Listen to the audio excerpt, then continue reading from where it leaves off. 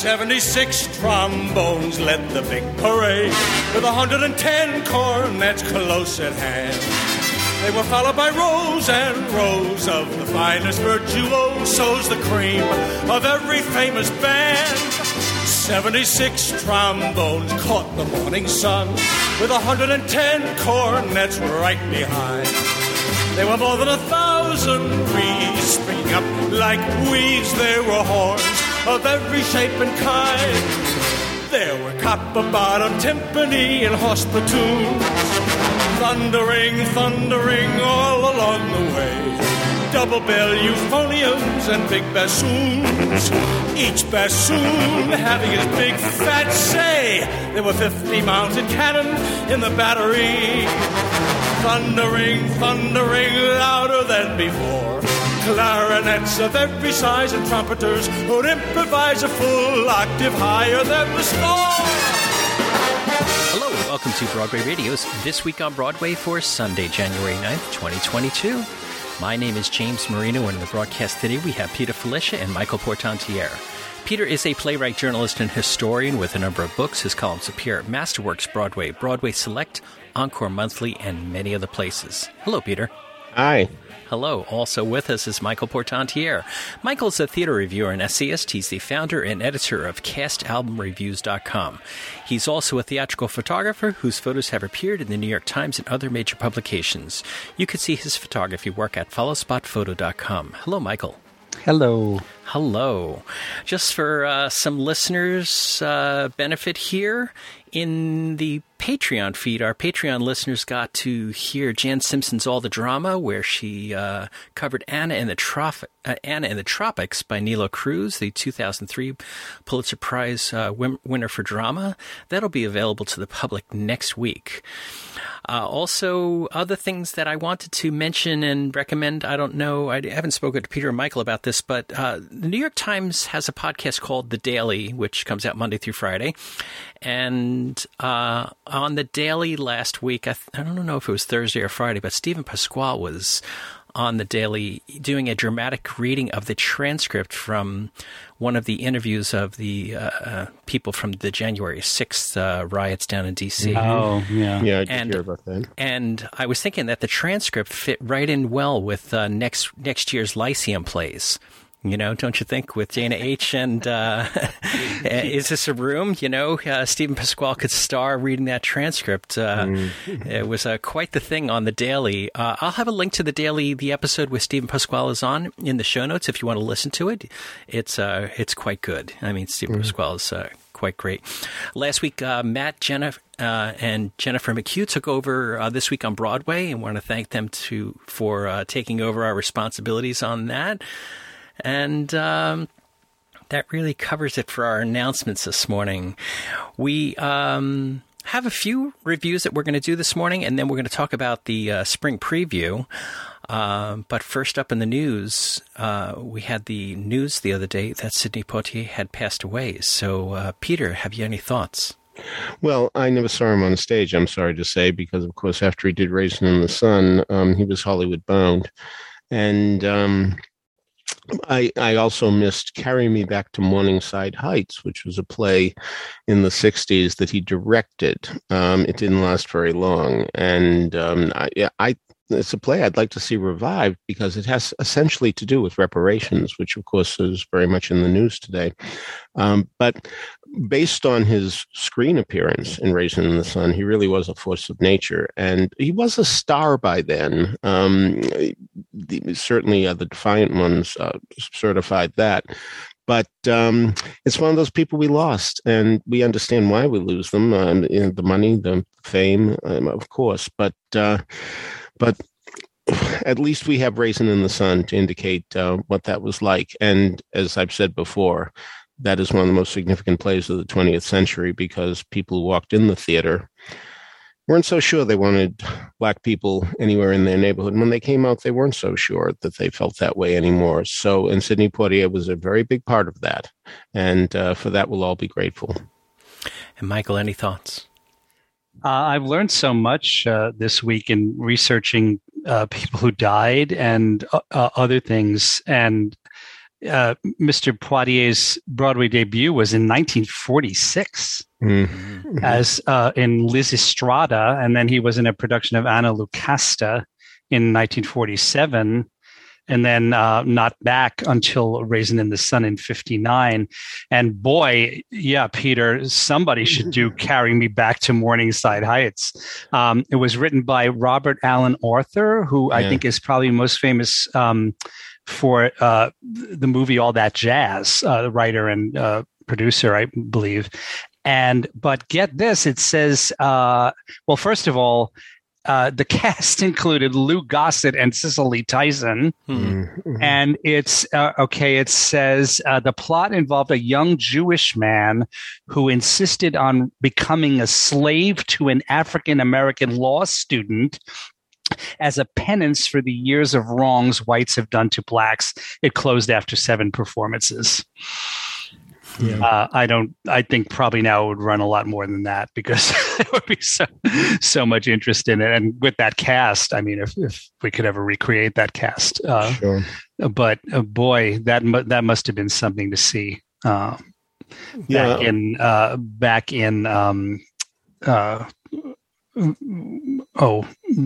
67, 68. I think it was that season.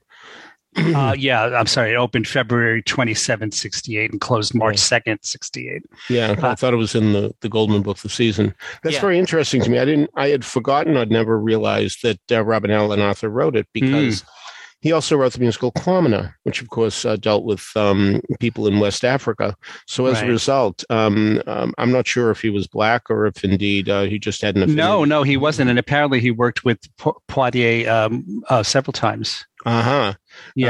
I mean, like Phil Rose, of course, was a great proponent of and helper to many black artists, and so it's very possible Robert Allen Arthur was in the same ballpark. But I didn't realize he was the playwright. But that's is the Lincoln Center Library open? I don't know. Do you know? Is it Say open? Again? The Lincoln Center Library? Yes, I think they had. Somebody who goes there regularly told me they had a little hiatus last week because of staffing issues. I see. But generally speaking, they have been open. Maybe the play's there. It might be worth investigating. Anyway. Oh, yeah. In the Film and Television Archive. Sure. Who knows? Sure.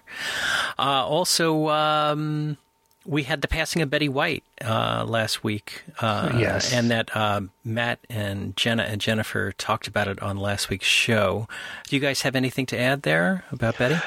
I never saw her, and of course, most people think that she didn't do. I'm not so sure. I should say most people, because the point is she did do a great deal of summer stock around the country, especially for John Kenley. But I guess those of us who are around here don't think of her as somebody who really took to the stage. But apparently, she did for a lot of shows. Bells are ringing among them. Yeah, and apparently, many people were surprised to know that she could sing at all. Yeah, right. And now they're discovering these clips where she sings very well. I guess it's just an example of someone. Mary Tyler Moore is another example. Someone who, and that's interesting because they work together, obviously. Two people who sing very well, but their careers took them in directions where they just didn't really need to use that talent. Yeah. Talking about careers that took people in other directions, did you hear about this, the woman who understudied in Wicked? She didn't understudy, the woman who left Wicked a number of years ago, came back. She became a chemist, or she's not, was it chemistry? I forget off the top of my head, but she went totally in a different way into science, and she came back and took over Elphaba in Wicked to cover for a few days while the much impacted Broadway shows with cancellations left and right and up center. So we've had a lot of Broadway shows having to either cancel performances, or some shows have basically, we talked about Mrs. Doubtfire going on hiatus, and other shows, Thoughts of a Black Man, deciding to close altogether. The author from, the playwright from Thoughts of a Black Man actually took the stage in one of the roles because they were short-staffed in COVID outages. So Broadway is trying to persevere through this thing, but we're going to talk about the upcoming spring season in a little while, and perhaps give us something to look forward to here. But first, let's talk about some reviews. Michael, you saw Marilyn May in concert, so tell us about this. Oh, yeah. Marilyn did a New Year's Eve show and then a brief run after it at the Birdland Theater. That's the downstairs space at Birdland. And, brilliant as always. She does this thing where she tends to kick at various moments, appropriate moments in her show. Usually It's Today from MAME. I think that's the number she tends to do a lot of kicking in. And this time we were counting, she kicked 7 times. So she's doing really well. She's still kicking. She's still kicking more than ever, and it was so wonderful to be there. She has managed to negotiate the COVID crisis very well, especially for a woman in her 90s. Sure, it's kind of amazing, and I just always think it's a privilege to get to see her. And she did not sing, by the way, on this occasion. She did not sing 50%, but she has done that several times. And if the timing had been different, she might have done it, because just a few days later, we lost Marilyn Bergman, who co-wrote the lyrics to that song with her husband Alan. And Marilyn, that's she really did not work in the theater very much, because there again, she was snapped up. She and her husband were snapped up at writing songs for films and standalone songs and things of that sort. And the money is so much better there, right? But she wrote in 1964. They wrote a show called Something More. Which, did you see that, Peter? No, it played Philadelphia, not Boston. Some of the songs are very good. Neva Small has done a few on an album, and they sound pretty good to me. One song I think is called I Feel Like New Year's Eve, which I think is really terrific. But it didn't last long at all, and we didn't get an album, even though a label called ABC Paramount had signed up to do it. Ironically enough, Julie Stein was the director of the show. And Barbara Cook was in it. So it would have been nice to have another Barbara Cook album. But, am I right that Joan Copeland, who just died, was in it too? I kind of think she was. Oh boy, wouldn't that be a coincidence? I'm going to check that right now, but somehow I think that she was. And yep, there it is, Joan Copeland as Marchesa Valentina Crespi. Yeah, look at that. Wow, isn't that something? Boy, those affinities, they really show up every now and then, don't they? So, anyway. Well, that show didn't last long, and neither did Ballroom, even though I think now it's very well considered. Oh, it's a terrific musical. By musical theater historians. So they didn't have great success there, but they certainly had it elsewhere. And I was so happy. It took me a while to find it, but I just found a interview that I did with Marilyn and Alan in 2013 when they did a show at NJ PAC. And there was something I had been dying to ask him, and I was a little trepidatious, but I dug it out. And here's what I said. I said, there's something I don't know if you've talked about before, and you may not want to. In the stage musical of The Producers, there's a song called That Face. And it sounds very much like the song of the same title that Alan wrote decades ago with Lou Spence.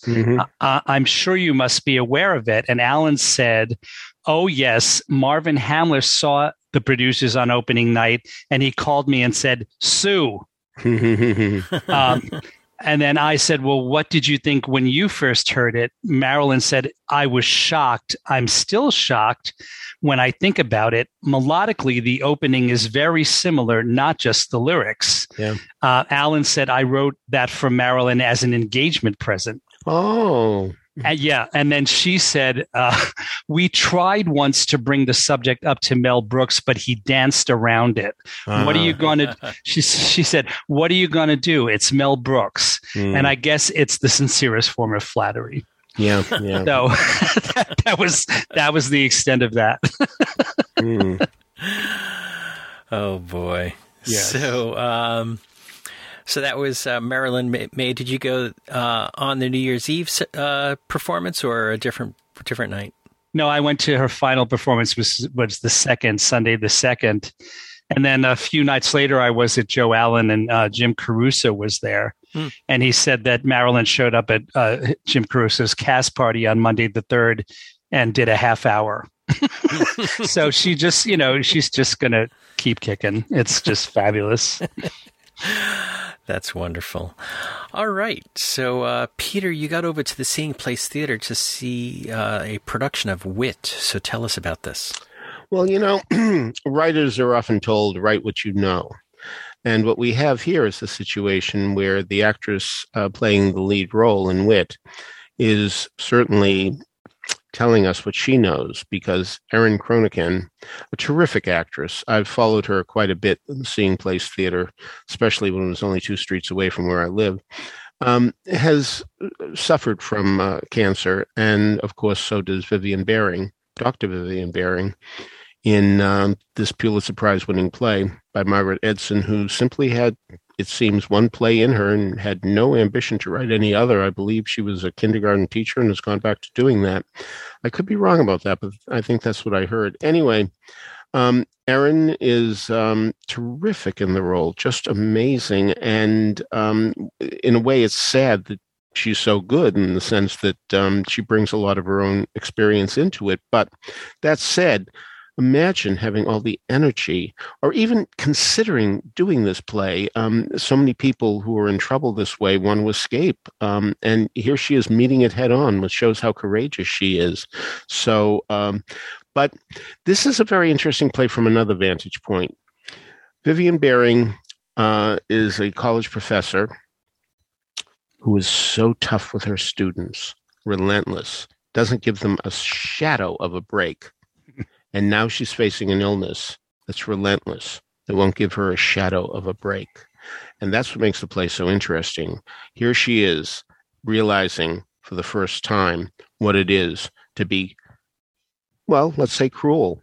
Relentless may be a euphemism ultimately, but all things considered, to watch her decline, and you may, as a result of watching this play, decide that if indeed you have cancer, you might choose not to really fight it.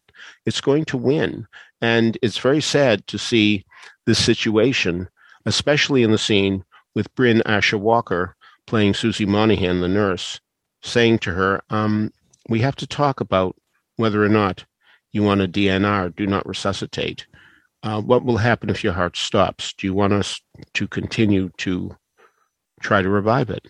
And that scene is so powerful because it's so simply stated. And what you have here is Bryn Asher Walker really being so sensitive as the nurse. And I don't know what your experiences have been when you had to go to the hospital or anything like that, but I have always found that nurses are so wonderful and so knowledgeable about what they're doing, as opposed to doctors who can often be perfunctory. I know this is a gross generalization, but nevertheless, I have noticed that nurses are so smart and so sensitive by and large that Bryn Asher Walker really gets that. Now, there are 2 other characters in the show. I should say performers in the show. There are plenty of characters, lots of doubling, but really, the other people are so wonderful too. I really was very, very, very impressed with Janice Hall, especially, who comes in at the end of the play and reads to Vivian, who's only has a few days, if not hours, left. And it's, again, Margaret Edson was smart here because, as it turned out, this character had bought a book for a grandchild, and she reads her a child's book, a children's book. And the point is, we do come back ultimately to a strange sort of second childhood when we're about to die. And that point is very well made too. But watching Erin Kroniken at the beginning, when she's asked the first time, doctor, and she says, yes, I am. Yes, I'm a doctor. Yes. And she realizes that well, she's told that's not what they mean. And after that, she always goes in and right away says, Bering Kalikian, meaning that's my name and that's my doctor. I mean, she gets right down to business. And Erin gets all the nuances of this. She knows when to be tough. She knows when to be vulnerable. It's pretty astonishing. This is at the Paradise Theater, which is on East 4th Street. If you know where New York Theater Workshop is, it's right across the street. If you know where La Mama is, it's very nearby. Tickets are very reasonably priced. Very small space. You'll be right on top of everybody. And just as you'll be on top of everybody, believe me, this cast, and under Bryn Asher Walker's direction, by the way, is on top of everything too. All right. So that is, as Peter mentioned, playing at Singing Place Theater, and it's through January 16th, and they do have a live stream scheduled for Oh, do they? Oh, yeah? Tuesday, January 11th. So if you're out of town, I'll include a link to that in the show notes that you can buy tickets for the stream on the 11th only. And I think that's the information there. So check it out. Lots of talk about this production of Wit and how good it is. So here we are in the January of 2022.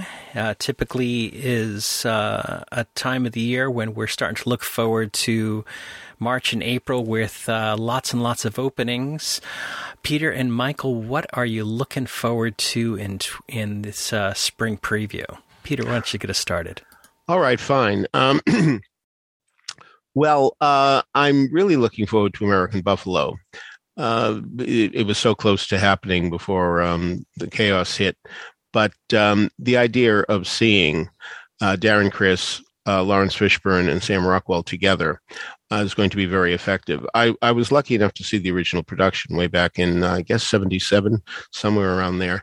And it was really an amazing thing because that's when David Mamet was just starting out. And to see his start, stop, halting, interrupting dialogue, which is real life, is the way people talk in real life, was startling. And I remember very vividly being amazed by the play back then. And I think the movie version with Dustin Hoffman is very good too. But Encircling the Square, which is such a tight space, it's going to be pretty impressive. It's supposed to start previews on March 22nd, and which, apropos of nothing at all, was the 60th anniversary of Barbra Streisand's Broadway debut. And I can get it for wholesale, a day that I don't forget. Anyway, so in that tight space, and of course, it's going to be amazing to see what the set is going to be like, because the original set, as Clive Barnes so wittily said, it was not so much designed as assembled, because it's a junk shop. And you've been in these junk shops where people who own the junk shop long ago stopped caring about what everything's in order. I mean, everything is everywhere because so few people come in to buy anything. You really don't even need to put everything in order. So expect a lot of chaos, quite a bit of chaos in the set, which here will be assembled by Scott Pask, who's one of our best. So that'll be very good too. So as I say, we were just a hair's breadth away from seeing it last year, so I'm looking forward to it very much now, and I'm very glad that the cast is still with it. All right. Michael, what about you? What's coming up for you that you're looking forward to in 2022? Well, one thing I'm looking forward to, just because I'm so intrigued by it, is The Little Prince. Which only recently did I even hear was happening. Yeah. This, I guess it's coming to us from France, and it's described as a stage adaptation of the 1942 book, penned and illustrated by Saint-Exupéry, featuring spectacle, dance, aerial acrobatics, and video mapping technology. And it's going to be in the Broadway theater, which is people seem to have trouble filling that theater with hits, lately. So flops lately. They have no trouble filling it with hits. Vita and Les Mis did very well there. Saigon played a few performances there. Yeah, right. Yeah, indeed. So, no, but I meant in recent years. Yeah. It was where it hits that was the problem. Anyway, go on. Yeah, funny. Remember, I think we've discussed how the St. James used to be considered like one of the jewels of Broadway as for where you wanted to be, because of location, but also because it had the second balcony. And now a second balcony seems to be just a liability in many cases. Yeah, that's exactly the word. But the Broadway, it's really just more a question of the sheer size of the place. So we'll see what happens with that. Have either of you read any details on this production? No. But you're right. It just seems to come out of nowhere. I mean, because so many of these other shows we hear, are upborning, So, but wow, no, not at all. Yeah, I mean, we waited so long for a closing notice on that West Side Story revival that was sitting in the Broadway that I think that that when it opened up, it was an opportunity for a producer to step in there very quickly. And since it's sort of a transfer from France, that it's pretty easy to do. Yes, I think you're right. And who knows if they had anything at all lined up, with a question mark for the Broadway. But I imagine that people would have thought that West Side Story would have run longer. Yeah, and I mean, we'll never know because of the pandemic. But it did, so then it announced a closing that it wasn't going to attempt to come back. And suddenly we have this big theater to fill. Yeah. And The Little Prince is scheduled to be a limited run. It's only going to play through August 14th, 2022. Right now, that's what they're saying. Now. So, but August 14th is an odd date to pick, almost like somebody else has got it for the fall, Could be. Could be. Who knows? Yeah. And of course, Mr. Saturday Night is a show I'm looking forward to as well. Yeah. It's nice that Billy Crystal is coming back to Broadway and literally in a musical as opposed to his own show. And Jason Robert Brown and Amanda Green, two bright talents. So I'm certainly looking forward to their score. And I like the movie. Don't forget Randy Graff.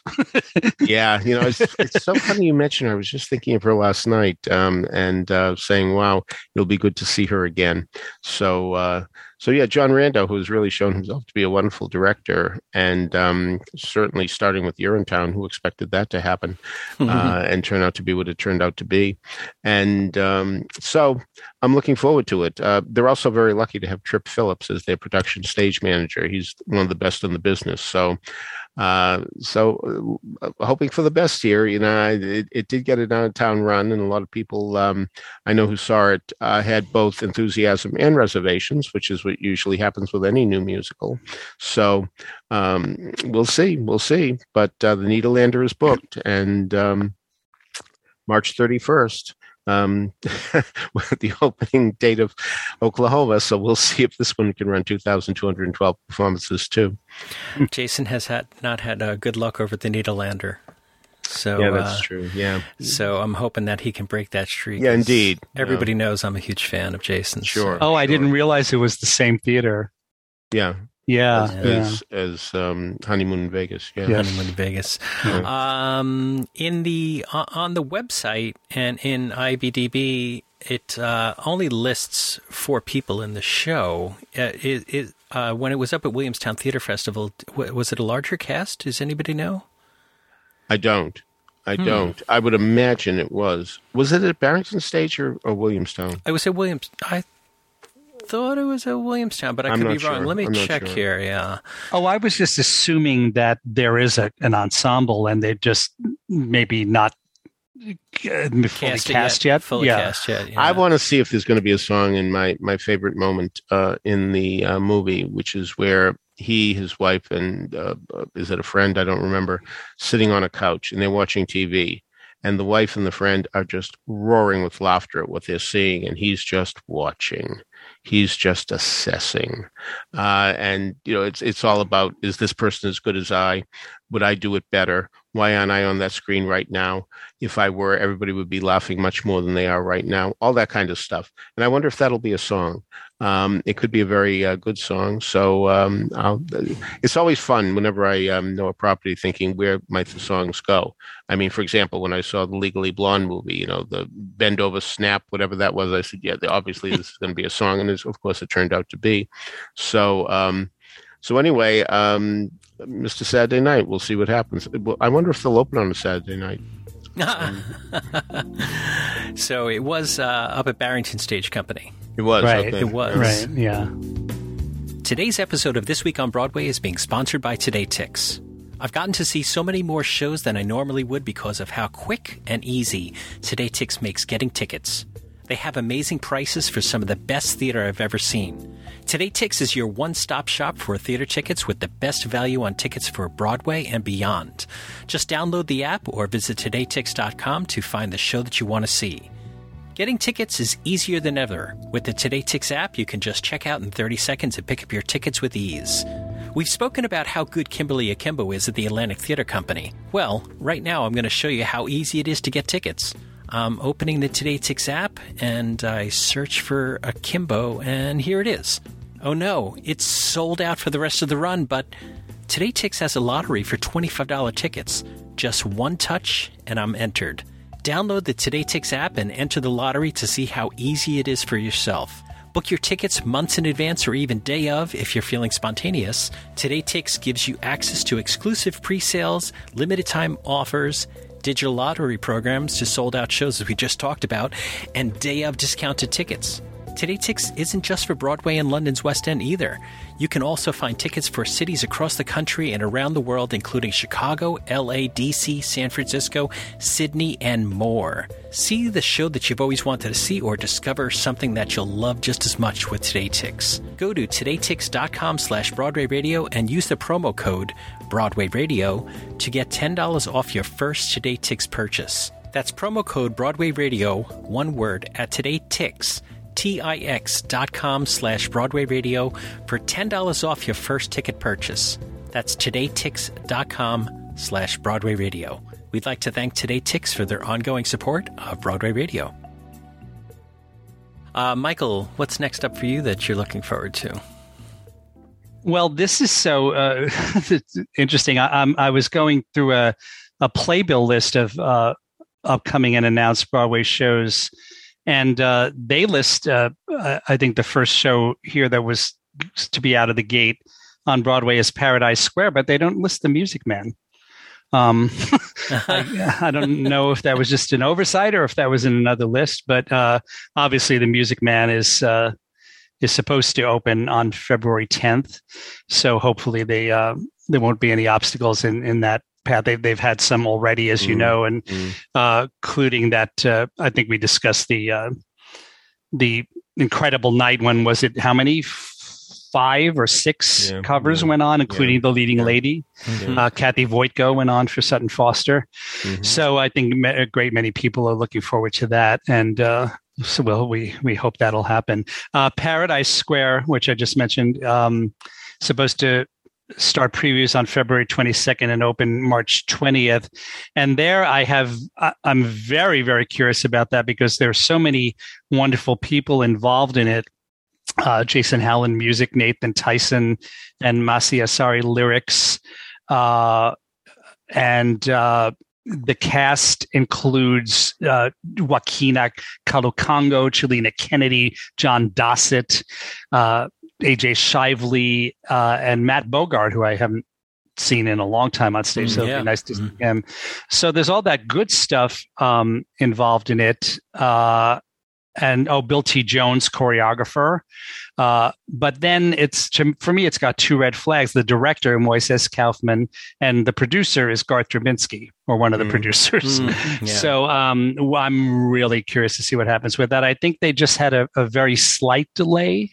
Yeah, they've rescheduled a couple days. Yeah, just a couple. So hopefully they'll be full speed ahead for them, and they won't have any other. Well, I can guess why Garth is a question mark insofar as producing goes. But what do you think about Moises? Yeah, I guess I should just say I'm not a fan and leave it at. Well, my concern about Moises Kaufman is that he. It's not the type of thing he usually It's does. not the type of thing. It's he doesn't usually do commercial type of works. He does big. That's also true. Yes, big think pieces, and the Tectonic Theater Project is not really the type of thing that you're gonna. It's not the thing that goes up against The Music Man. You know, right. And Garth Drabinsky is such a big splashy producer.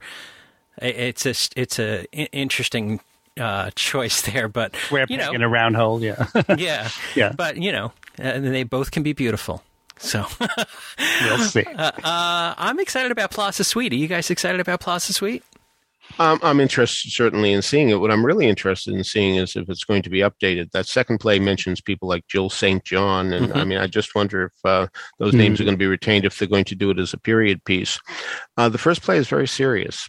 And it was a big shock back in 1968 to a lot of people, because up until then, it was just Neil Simon's Laugh Machine that was everybody went expecting to just laugh their stomach silly. And that first play is a very serious play, a very good one, but very serious. And but the third one's hilarious beyond belief. And the second one's pretty good too. Originally there were four, but he changed one of them and it became that movie, The Out-of-Towners. So, but we're getting three, and we'll see how this married couple does. It'll be nice to see it. It's nice that they stayed with it. They had an out-of-town tryout at the Colonial in Boston, and once the COVID hit the fan, I was very, very sad that I didn't go up to Boston to see it, thinking, well, that's it. They're not going to do it. But it's very nice that they're committed to it, and they will be doing it again. So, and it was so well sold, pre-sold. Yeah. Originally, and I'm I imagine that a lot of that is carried forward, but a lot of people obviously have had to change their plans, more than once probably. Sure. And so changing their plans a lot more than once. I'm sure everyone is looking forward to a time when hopefully when all of this will not be necessary anymore. Yeah. So one of our listeners, Tony Janicki, in the chat room saying that he saw Paradise Square in Chicago. He did. Wow. He rather liked it, as I recall. Did he say that? Tony, what do you want to come on live here and say a few words about Paradise Square? The score was excellent. Probably the best new score I've heard this year. Really? The show itself was interesting, but it was so many different threads. I'm not sure it's going to be successful that way unless he's got to get it down to one main story. But boy, the performances were outstanding. No, I really liked it, and I said a lot about it on All That Chat and recommended it. Even if they don't improve it, I would recommend people going to see it. I really liked it. Oh, good. It's flawed. I mean, it's very flawed. Right. Well, out of town, and maybe they'll work on it still some more. Right. So, okay, great, Tony. Thanks for giving us some insight there. So, Michael, what's next on your list? Well, several things. How I Learned to Drive. Would really like to see that with those two again, which I did see them originally, Mary Louise Parker and David Morse, and I'll never forget that show. And so much has happened since then in terms of their careers. And that's going to be really, really something to look forward to. Opens on April 19th, previews start March 29th at the Friedman. Let me also say that there's an interesting, strange metaphor here with they're doing it again. It sort of indicates that this problem doesn't go away as time goes on. Oh, yeah. So there's, what's amazing about that play is this is not a bad man. This is a man to which something bad has happened in his brain, but basically he's not a bad guy. He wants to marry her. I mean, he's very sincere, though he does do bad things. And so rather than paint him as a snarling mustachio villain, Paula Vogel was very smart to make him a decent person in so many ways, but with this tremendous flaw. One of our other listeners, Juliet Green, is mentioning in the chat room that she also saw Paradise Square, but she saw it at Berkeley Rep, and that it needs some editing, but the dancing is amazing. So, good. Good. Good to hear. Yeah. So, Peter, what's next? Yeah, Michael? Just also, I'm sure we'll get to it anyway, but The Skin of Our Teeth. That's exactly what I was going to say. Yeah. I'm very curious to see how that play goes over, in the current time, because I've always loved that play, and I think it's not not fully appreciated. So I'm sure they're going to do completely diverse casting, which I also think it's one of the best possible plays. That's a good point, Michael. Yeah, I agree with that. Mm-hmm. Yeah, I agree with that. Because it's so interesting that Thornton Wilder wrote Our Town, and I always think that the brilliance of Our Town is that it achieves universality through specificity. Mm-hmm. Some people might disagree with me, but I do think it's important that all of those people come across as New Englanders with the accent, living at that particular time, because it's.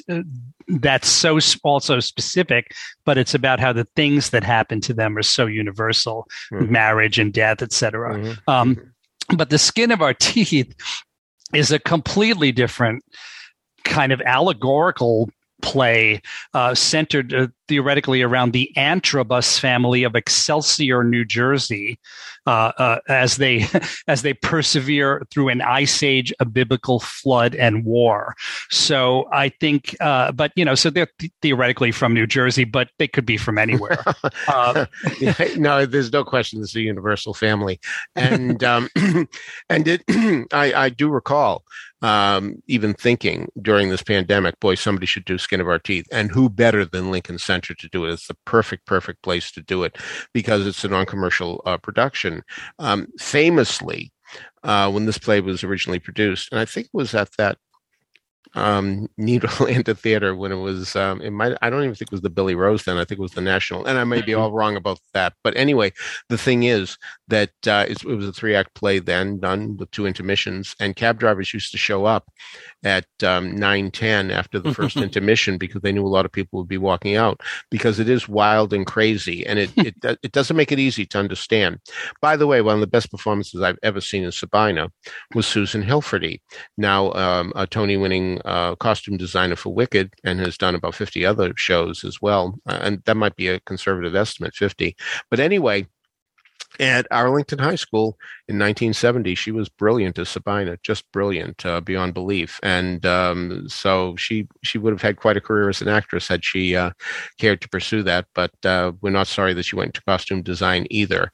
But Wild and Woolly play that doesn't make total sense if you want to look at it in very realistic terms. That was never his intention. Oh, no. Allegory is so don't go in there expecting to see things that make sense on a certain level. They don't. However, when you start thinking about it, they do make sense. And as I always like to joke, Our Town, New Hampshire, Skin of Our Teeth, New Jersey, The Matchmaker, New York. Where's Thornton Wilder's New Mexico play? That's what I want to know.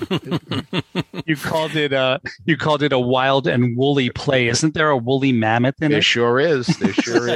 I still remember Trinity Square. It was called Trinity Square then. It's now just Trinity in Providence. I still remember an actress named Marguerite Leonard when the woolly mammoth came to the door because they're cold. It's freezing out there, literally an ice age type thing.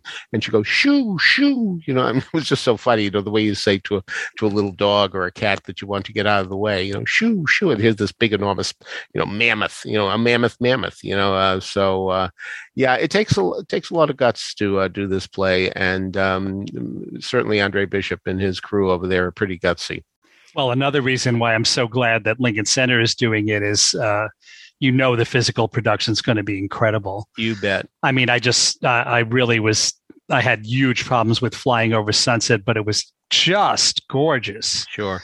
the production. And when you think of the possibilities for Skin of Our Teeth, and also the size of the stage, this is an opportunity to really use the depths and height of that huge stage. Yep. So I'm really, really, really looking forward to that one.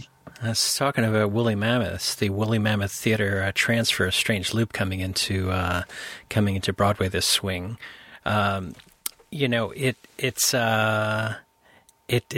It's going to be quite the season if everything goes according to schedule. Sure. Right. Did you see the original Strange Loop, Peter and Michael? I actually even saw a workshop where it was very clear that Michael R. Jackson was quite a talent, no question about it. I'm sorry to say that I don't respond to this piece as much as everybody else does, because I feel bad for the main character who, if you think that people in The Boys in the Band are self-loathing, whoa, this guy really is far more in that direction. And I feel bad about that because it really does reinforce the famous stereotypes of that gay men have to be buff and all this kind of business. And so I feel bad because I know Michael R. Jackson a tiny bit. We've been in a few situations together, and he's such a nice guy. And I just hope that this is a way that he's exorcised all this that he might feel about himself. He doesn't need to, and because he does do quality work. All right. So what's next up here? Peter, Michael, what else? What are the things you're looking forward to? Well, go ahead, Michael. I'm sorry. One question mark, I guess, is still a question mark. A big question mark for this season is Sing Street. Yeah. Didn't they sort of announce that it will be coming back, but with no dates at all? Yeah. I don't think it's coming. I don't see any real estate available for it at this point. Well, but of course that could change. Oh, yeah. Yeah. Change at a moment's notice. 6 shows could have closed in the time we've been talking, for all we know. Right. So. I loved it off Broadway. I hope it comes to Broadway. Of course, here I am mentioning Barbra Streisand, and that, of course, brings up a musical from 1964 that's going to get revived here that is well associated with her name. So Beanie Feldstein, who became very well known for playing Minnie Fay in Hello, Dolly, the Bette Midler revival, will take on this role. And she says she's been raring to do it since she was a kid, that she was at home in her bedroom, playing the cast album and singing along with it and then singing without it. And so, a lot of people have problems with the Book of Funny Girl. And, I think that the premise is very, very solid. What was it like for Fanny Brice when her husband was going to be released from jail and she was going to see him for the first time? I think that's a very, very potent situation. And and that's course, so well done in the movie. I'll never forget the first time I saw that movie, not knowing Funny Girl beforehand. Oh, is that right? I think that scene is heartbreaking. Sure. I mean, but it's a very, very good setup, and I can really understand that it must have been hell for those two people, and I think that scene is very well written. So, of course, there have been tweaks, and I don't know if we're going to see what London saw, the song "A Temporary Arrangement," which, by the way, Funny Girl opened in Boston on January 11th, 1964. I was there on January 16th, 1964, and that song was already gone. So it was in the playbill, but it was gone. So. But it came back, and it may have been the same type of motivation that Penny in My Pocket had in the Dolly revival, because they want to give the character something to do.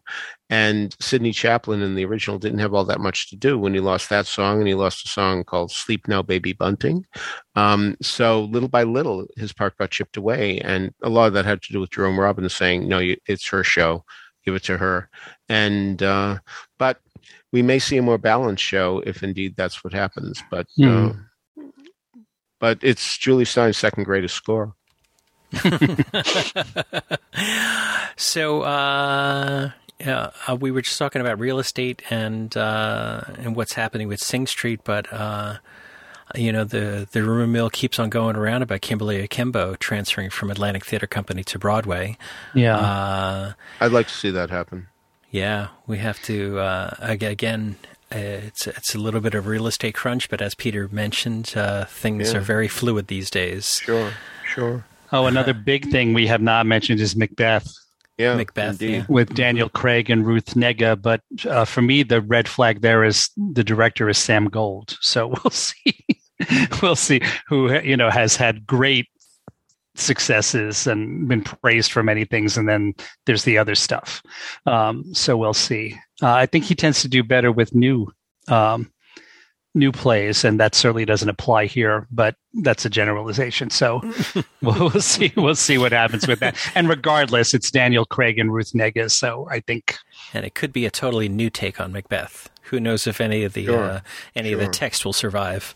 Yeah, indeed. I can't say that I was enthusiastic about Ruth Negga's performance as Hamlet at St. Anne's Warehouse as everybody else, but as Lady Macbeth, that's a completely different animal, needless to say. And she is pretty much of an animal, but that's another story. But it's always good to see Shakespeare represented on Broadway, and it'll be nice to see this happen as well. Of course, we know it wouldn't have happened without the star power. Do we really 100% believe that Beetlejuice is coming back? I have my doubts. Well, yeah, I think it is. I think it's well financed, and the theater owners are behind it. So I think it's going to happen. After the initial announcement, it seems to me that I haven't heard much about it at all, and I haven't heard a word about casting. And supposedly they're going to open on April 8th. So if they're opening, wow, I would expect that we would hear something by now. I don't know. Maybe they'll get so much of the original cast back without Sophie Ann Caruso. Well, and I was just wondering, I mean, the one possible scenario is that Mrs. Doubtfire doesn't wind up reopening, but I wonder even if that happened, if Rob McClure would go back to Beetlejuice. That would be something. What I did hear, and again, my famous statement of I cannot say what I'm telling you is true. I can only tell you what I hear. As I understand it, from what I was told, Rob McClure is actually being paid a retainer to not take any other jobs. Ah, that would make sense. Again, that may be utter bullshit, but nevertheless, that's what I hear. So, Rob Johnston in our chat room, our listener, is also mentioned to us that the lifting of the Palace Theater is underway. Yeah. So, well underway, I assume. Yeah. I don't know if I'd build an entire building above it and then lift it, but that's what they did. So supposedly it's being raised an inch an hour. I'm told. Which is really such a bizarre statistic.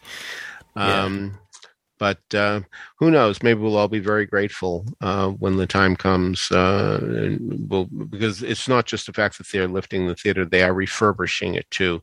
The Palace did need a makeover, so supposedly that's happening as well.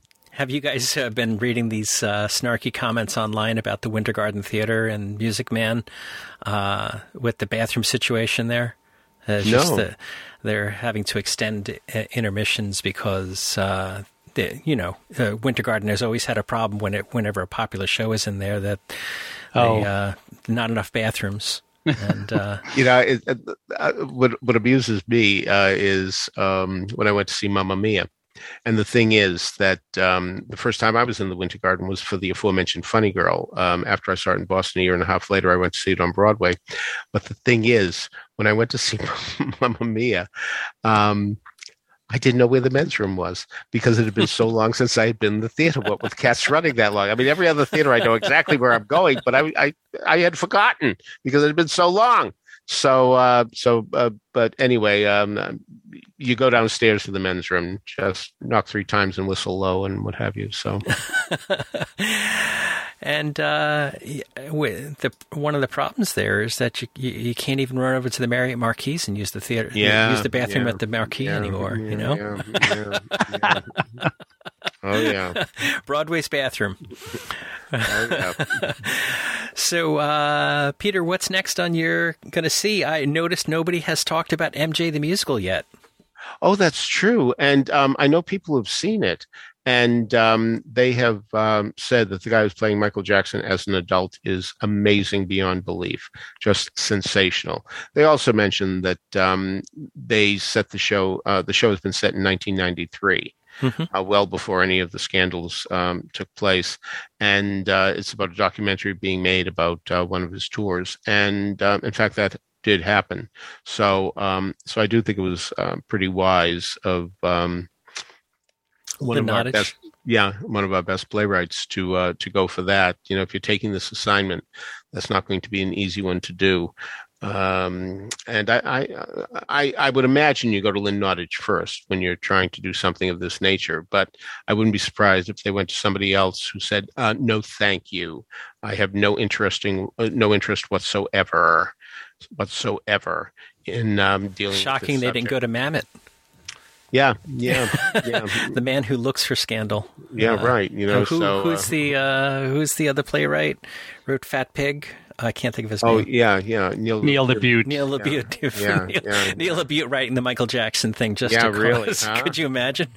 Yeah. Because he did a play, I think it was called something, the title was something like In a Long Dark Room. It was something like that, which actually dealt with pedophilia and took a very different look at it, believe me. I may, by the way, have the title totally wrong. It may be a different play of his, but he did write a play about and I'm putting this word in quotation marks for a specific reason.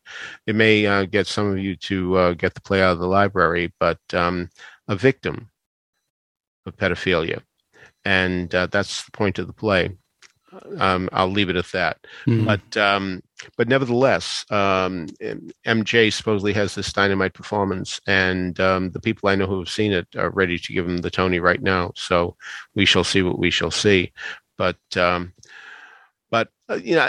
that's up and running. One can see that right now, just as one can see The Music Man right now. And but in terms of shows that we don't have any opportunity to see right now, Deborah Messing, who I really adore, a terrific actress, is going to be doing Birthday Candles. Sure. I don't know anything much about this play. Vivian Benesh is directing, and she was a terrific actress out at the Shakespeare Theater of New Jersey. I saw her do so many Shakespearean roles, and she was terrific. So now she segued into direction. This won't be her first job doing that. I don't mean to imply that. But nevertheless, if she shows the skill as a director that she showed as a performer, this is going to be very well staged. So, and certainly have Deborah Messing, and Andre Braugh is in it too. So that's pretty good as well. It's his Broadway debut, but certainly he's been around for a long time and has shown many, many superb performances. So that's all I know. I don't know what it's about, but I hope it celebrates many birthdays on Broadway. And we have Take Me Out in the Minutes as well. Yeah. I was just about to mention Take Me Out to see how that will go over now and if it seems dated at all or not. Because of the subject matter, which is about a biracial baseball player who comes out as gay and everything that winds up happening with that in terms of people's reaction, including his fellow players, including one of whom is what would you call him? A horrible, bigoted redneck, I guess. Yeah, I was trying to avoid that word, but that noun, but nevertheless, it does. If we go to a cliche, yeah. But Michael, if I had been asked to say that sentence, I would have settled on that noun too. I have to admit, as much as I wouldn't want to say it, but that's exactly what we're talking about. And Daniel Sanjata was so phenomenal in that part, in playing this arrogant. Yeah, because when you're a baseball player and you make all these millions, you have power, and he really showed it because he's a superstar. It's very smart that he's a superstar, and I'll tell you, when he got his Theatre World Award, we gave him a Theatre World Award, and it doesn't seem to be his character at all. He seems to be meek and mild in the best possible way, a real gentleman. Yeah, so I was really surprised to see this guy who was really a terror on stage. He really it's not he. So I don't know what's going to happen with this production, but I am looking forward to seeing it again. It really is a very skillful play. Now, that's a very good. That's a very good point. One might have written that play with him as like this saint-like hero. Yeah. And that would have been the easier way to do it. Yes, but it makes it a lot more interesting. I mean, I have some issues with the play. I wish it had been written in a more realistic way, but that's just my own personal preference. I don't like the fact that character's name is Lemming. I think that's a little much. But so I have issues like that. But it certainly is interesting, and that is one of the things that makes it the most interesting. That it had been so easy to make him entirely sympathetic and a hero, but to make him this arrogant, person. I was going to use another word there. Yes, so was I. Just makes it all the more complex and more interesting, I think. Peter, I was going to say that you mentioned the Theater World Awards, and Take Me Out. Half the cast is making their Broadway debut. Wow! So you'll have a lot of work cut out for you with this. Is Beanie Feldstein making her Broadway debut, or has she been in something before? She was in Dolly. She was in Dolly. That's right. That's right. Yeah. That's right. So it's stacking up to be quite the season as of this moment. As of this moment. Right. Anything else either one of you want to add before we wrap up? I don't think so. Let me see. Skeleton Crew, we didn't mention. For Color Girls Who Have Considered Suicide When the Rainbow Is Enough, we didn't mention. That was a nice production at the Public, and that's what we're getting here. And the fact that it's being produced by Nell Nugent, it's going to be a quality production because she's one of our best producers. And we haven't talked at all about off-Broadway shows. Maybe we'll do that later next week or a couple of weeks from now. But Public Theater is requiring a third vaccine to see a production. So things to think about if you're going to schedule something down at the Public. You want to make sure you have your third vaccine 2 weeks before your show, and you're able to show it to them. I can do it. Yeah. I'm all set. But I think we mentioned everything else. Beetlejuice Minutes, Take Me Out, Paradise. Yeah. That's just about pretty thorough. Yeah. All right. So before we wrap up and get on to the musical moment and trivia, I want to remind everybody that you can subscribe to these broadcasts by going to the front page of BroadwayRadio.com. There's a subscribe link. That way, each and every time we have a new episode of This Week on Broadway, it'll be automatically downloaded to Apple Podcasts for you. Of course, you don't have to listen to us in Apple Podcasts. There's many ways to listen to us. You can listen to us in Spotify, iHeartRadio, TuneIn, Stitcher, Google Play, anywhere that you can listen to your finer podcasts. You can find Broadway Radio's offerings. Contact information for Peter, for Michael, and for me can be found in the show notes at BroadwayRadio.com, as well as links to some of the things we've talked about today. You can get a transcript to this and every episode of any of our Broadway Radio shows by emailing transcripts at BroadwayRadio.com. Just let us know which episode name. We'll send you out the transcript. So, Peter, why don't you tell us about trivia from 2 weeks ago? The first musical in which this actor appeared starred an actor who had a solo in a very famous Rodgers and Hammerstein musical. The second musical in which this actor appeared was produced a year later and starred someone who may well be more famous for being a certain celebrity's husband than an actor. However, the person we're looking for made his third and last appearance in a Tony-winning Best Musical that had been adapted from a book. That musical ran for thousands of performances and was even made into a film. The actor was not a member of the original cast of this hit, but a replacement. The actor has the same name as a very famous character who appears in a different Tony-winning Best Musical of many years later, one that had been adapted from a film and ran even longer than the first hit Best Musical in which this actor replaced. So, what is his name and what is the character's name? What are the two flops and the two hits? Well, the 1964 musical Café Crown starred Theodore Bickel, who sang Edelweiss in The Sound of Music. The 1965 musical Drat the Cat starred Barbra Streisand's then-husband Elliot Gould. The musical in which our actor replaced was Man of La Mancha, which won a Tony, ran 2,328 performances, and was made into a film. More's the pity. The actor who appeared in all three was named Leo Bloom. Need I tell you in what Tony-winning musical that character appears? Now, Howard Sherman on Facebook was talking about trivia and told a very funny story about his family. And so I said, here's my trivia question from Broadway Radio. And he said, that's much too complicated. Well, it wasn't too complicated for Paul Whitty, who was the first to get it, followed by Tony Janicki, Isaac Blevins, Brigadoon, Steve Garvey, and Mike Meany. So there, Mr. Sherman, some people can get it. This week's question. And for this one, I am insisting that if you don't get it on the first try, you may not make a second guess. Understand that, Tony Janicki, who usually makes as many guesses as Spider-Man had previews? All right, here we go. What character in A Funny Thing Happened on the Way to the Forum is scheduled to play Medea later this week? All right. If you have a single answer to this, that's it. Email us at trivia@broadwayradio.com. We'll let you know if you're on the right track. So, Michael, what do we have in this week's musical moment? Well, we discussed The Music Man as obviously a show that we're all looking forward to, the revival of The Music Man. And I thought we would start our opening music was from the original London cast of The Music Man featuring Van Johnson, something of a rarity. So we have a little bit of Mr. Johnson doing 76 trombones from that, and you can see what you think of his performance of that song. And then for the ending, I thought we would feature a song from The Music Man, but not really.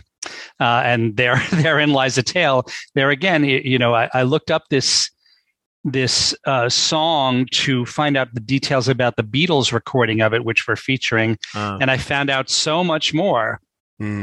Are you ready? Till There Was You is a show tune, but not really. Written in 1950 by Meredith Willson, originally titled Till I Met You. It was originally recorded October 25th, 1950 by Meredith Willson and his orchestra and Eileen Wilson. The song was retitled and used in the musical play The Music Man, 1957, blah, blah, blah, blah, blah. And in 1959, American singer Anita Bryant recorded the song as Till There Was You and released it as a single. Her version reached number 30 on the U.S. Billboard Hot 100 chart and number 14 on the Cashbox Top 100. The Beatles version of Till There Was You was recorded in 1963 and released on their second album With the Beatles and Meet the Beatles. It was the only song from a Broadway show released by the band. The Beatles version is sung by Paul McCartney, who is accompanied by George Harrison and John Lennon on dueling acoustic classical guitars played in a Spanish style over a bolero bongo beat played by Ringo Starr. The song was produced by George Martin. The widow of Meredith Willson, composer of The Music Man, has stated that her husband's estate eventually received more income from the royalties of the Beatles recording of Till There Was You than it originally received from the entire Broadway production. Paul McCartney was introduced to Peggy Lee's cover of the song through his older cousin Bet Robbins, who would occasionally babysit the two McCartney brothers. McCartney said, this is incredible to me. McCartney said he had no idea until much later that it was from The Music Man. So I think that's incredible. But it's a lovely recording of a very incongruous choice, I think, for the Beatles. But apparently it was one reason it was chosen was meant to show that their versatility, that they could sing different types of things. And I've always been fascinated in this song that among other things, the line is, there were birds in the sky, but I never saw them winging. No, I never saw them at all till there was you. But I swear to God, Paul McCartney sings, but I never saw them winging. No, I never saw them at all. And I don't know. I mean, that's not a Britishism. If anything, they drop the R's, right? And I don't think it's a Liverpudlian thing. So I wonder if anyone has ever asked him about that. And if I ever met him, that's probably the question I would ask him. And he would look at me like I was out of my mind. But I do want to know that. So in the meantime, you can wonder about that if you choose to or not. But please enjoy the Beatles recording of Till There Was You. All right. So on behalf of Michael Portantiere and Peter Felicia, this is James Marino saying thanks so much for listening to Broadway Radio's This Week on Broadway. Bye-bye. Bye. Bye. There were birds in the sky, but I never saw them winging. No, I never saw them at all, till there was you. Then there was music and wonderful roses, they tell me, in sweet fragrant meadows of dawn and dew. There was love all around, but I never heard it singing. No, I never heard it at all, till there was you.